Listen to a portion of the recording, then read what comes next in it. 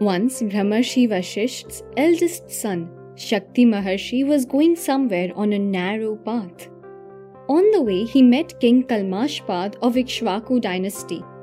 They both got into an argument over who has the right to cross first. The argument escalated to a level that the king hit the rishi with a whip. The angry rishi cursed the king to become a demon. The demon king, under the influence of Rishi Vishwamitra, killed and ate Shakti Maharshi and his brothers. Rishi Vashishtha was so grief-stricken that he decided to end his life.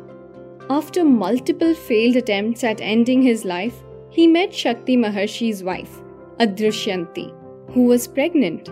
She gave birth to a boy who grew up in the hermitage of his grandfather Vashishtha, thinking he was his father. The boy made Vashishtha Rishi forget about his grief and gave him a reason to live.